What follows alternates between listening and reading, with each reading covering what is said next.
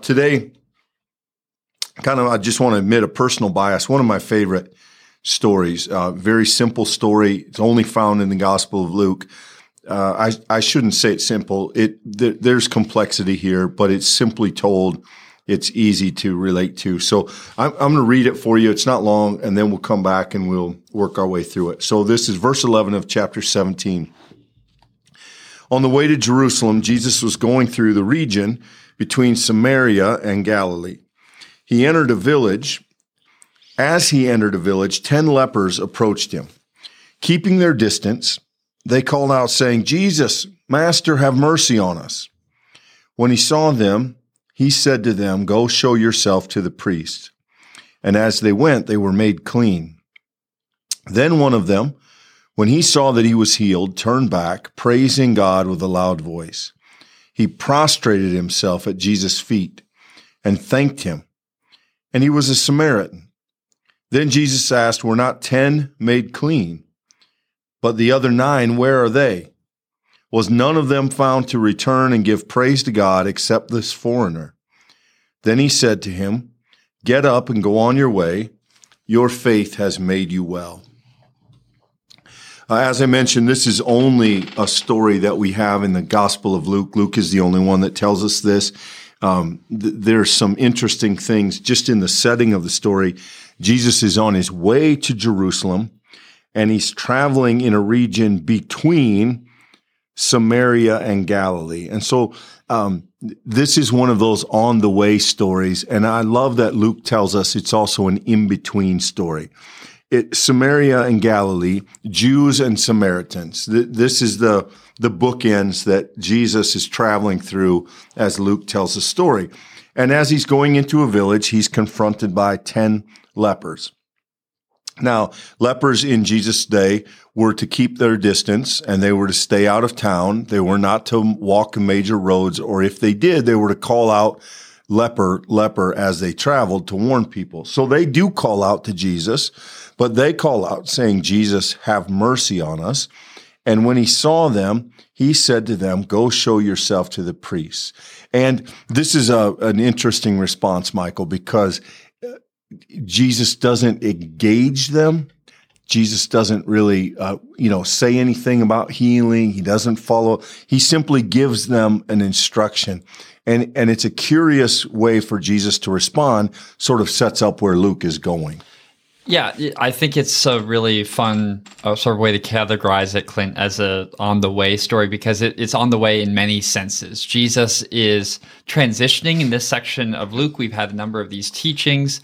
And his conflict with the Pharisees and Sadducees, as we've seen, has continued to increase in its tone and severity. Jesus' criticisms, specifically of the financial riches of the Pharisees, which we've just seen, has become very, very clear and is very much hitting home his point. And so now we really pull back. It's almost as if in a movie, you were in a very close-up encounter. The camera's close to Jesus and the Pharisees. You can see that tension. And now, for just a moment, we pull back and we're going to see come into frame people who the Pharisees would have not even been remotely close to. These are the people in the fringes. They are the societal margin by definition.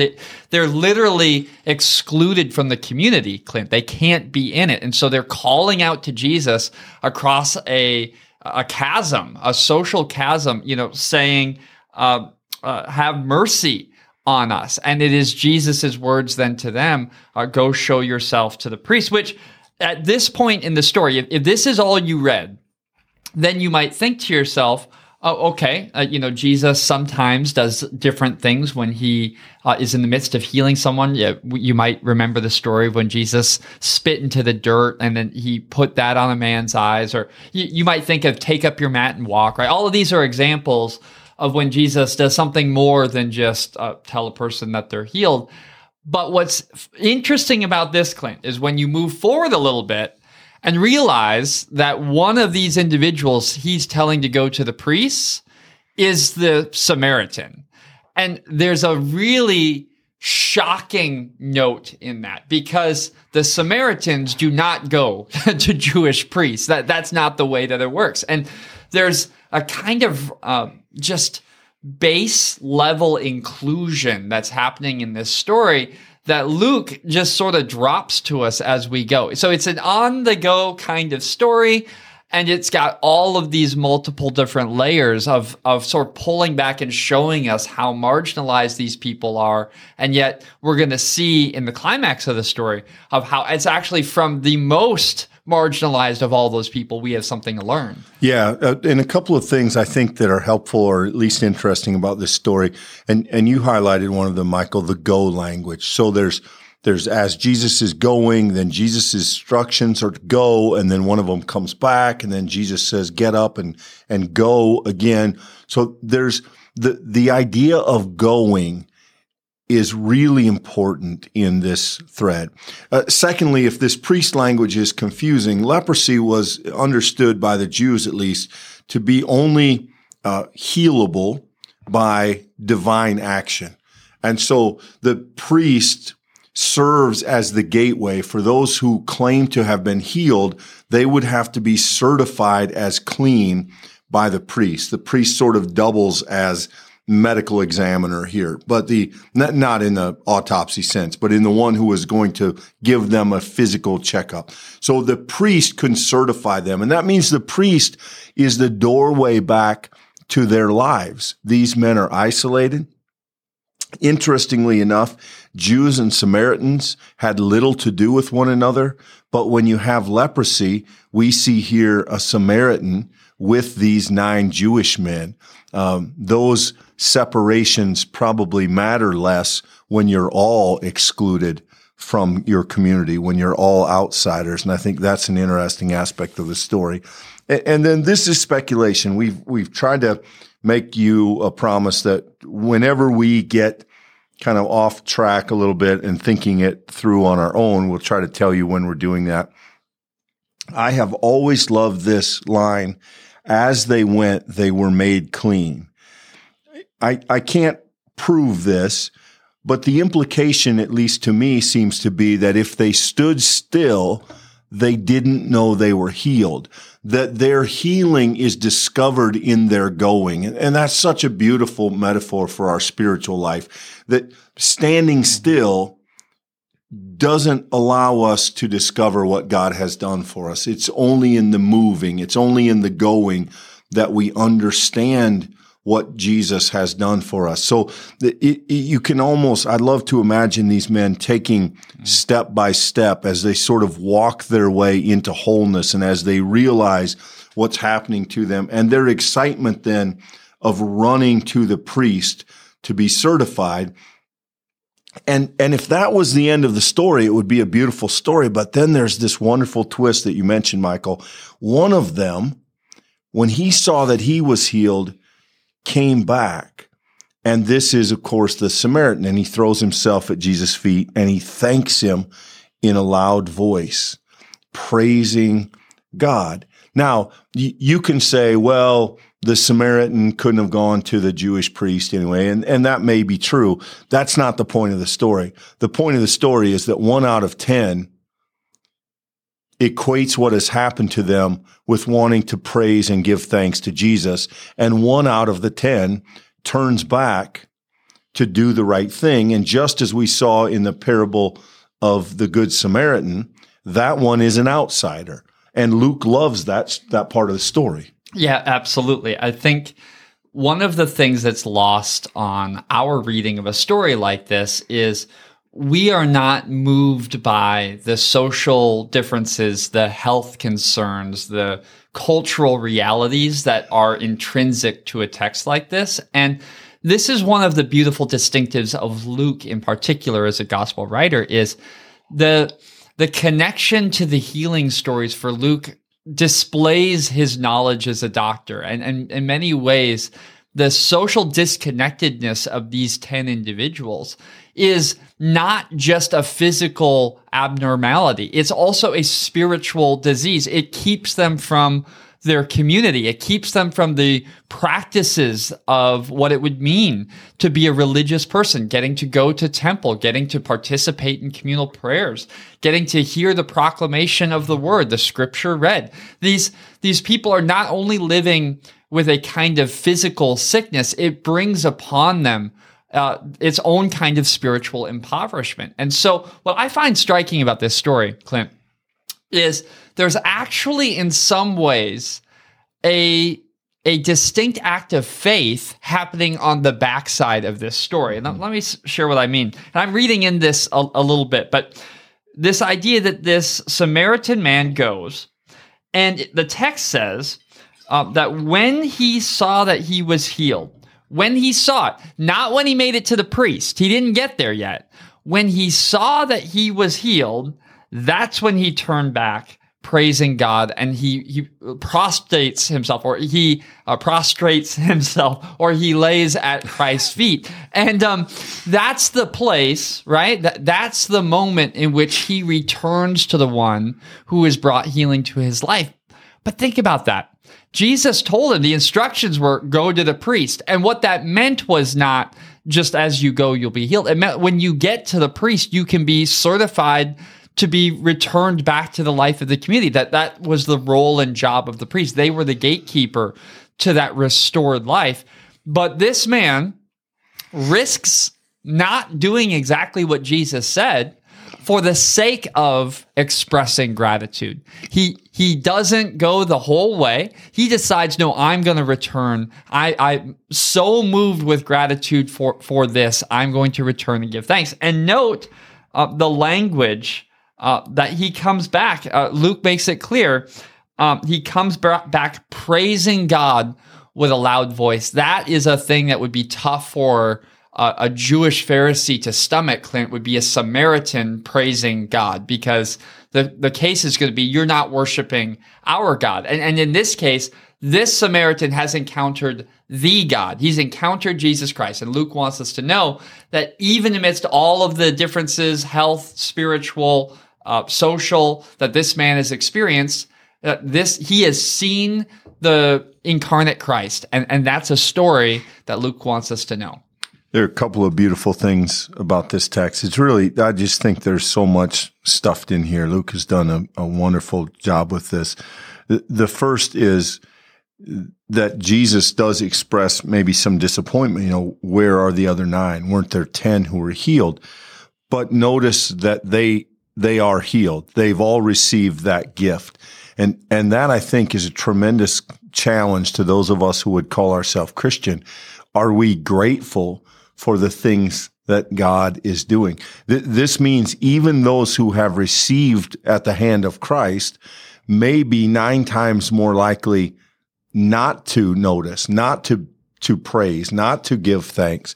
And so there is a deep challenge here for us to be grateful people. And then finally, and I will admit again that sometimes this is just what Jesus says, but you have this last line here, get up and go on your way. Your faith has made you well. Now, his leprosy is already healed. So is it possible that when Jesus says this, what he means is your gratitude, your faith, that something, that wellness isn't just being healed of the leprosy. Wellness has something to do with him coming and kneeling before Jesus with praise and thanks. That perhaps that's what it means for this man to be made well, in spite of and in addition to his already being healed of his physical condition. He now has a measure of wellness that perhaps the other 9 men didn't attain or didn't pay attention to. And again, speculation, but I just find this to be a very challenging story as I think about what it means to be grateful, as I think about what it means for our own faith to make us well and what that means, what it means to be well. There's just so much here, I think, to give us thought. The context here, I do think, helps also with this story, Clint, because not too long ago, we were going through the whole story of Lazarus and Abraham, and we had that whole conversation in which very clearly the Pharisees were portrayed as the ones who had been given all the ample reason to understand the gospel, and they didn't understand it. And then you have coming up here more conversation with the Pharisees, and here I think is very, very, very hard to read a story like this and to not see the ratio of 9-1. I think it's very hard to not understand that what is happening here is the foreigner, which, by the way, that's explicit. Jesus says, accept this foreigner. The foreigner is the one who, when he receives grace, returns with gratitude. And this is in context of numerous conversations in which the Pharisees have been described as those who have received grace, but do not in any way express gratitude. And you said this, I just want to lift it out. I think it's such an important interpretive, devotional recognition in this text, Clint. The challenge for us today is when you receive the good news in your life, do you take it for granted or do you return with thanksgiving? And the 9-1 is a very telling number. That gives for us a stark kind of reminder that there are far more ways to fall off the bandwagon of gratitude than there are to stay on. It is a daily practice, and today is another day worth practicing it. And so if you've not succeeded up to this point, this can be an invitation to a turning point for this day. I just think it would be impossible, I think, to underestimate the difference between someone in Luke's gospel who receives Jesus's teachings and healing power with gratefulness and humility than those who receive it with a sense of commonness or understanding or even opposition. And that's a very, very hard bucket. I mean, I think Christians grow up with this awareness, right? We're rather proud of the fact we're not atheists, but in Luke's telling of the gospel, the Pharisees believe in God, but it makes no difference because it's not the God who's revealed in Jesus Christ. They're resistant to God himself. And so Christians are bound together in a text like this, I think, in a really uncomfortable way. We should be willing to read a text like this and see that it's calling us to a life of humility and courage and returning to Jesus. Even when we think we know the story, return again and be grateful because there's something deeply true that we'll discover about that wellness when we return. Yeah, a beautiful story. Probably not considered Luke's best. There are other places where scholars would say maybe is Luke at his absolute finest as a writer, but this has always been one of my favorites. I love this story, and every time I read it, I find myself challenged again by it. So hopefully there's something in it that has been that has spoken to you, that has been helpful. We hope that there's something in it that will encourage you along your own way as you are going. We would encourage you to give this video a like if you found it helpful. And if you do, that helps other people find it in their own study. And then also, of course, subscribe because that helps you get future videos as we go along in studies like this. But we will, once again, not be doing our live study this coming Wednesday, but will for Tuesday and Thursday, and hope that you'll join us for both of those. Until then, be blessed.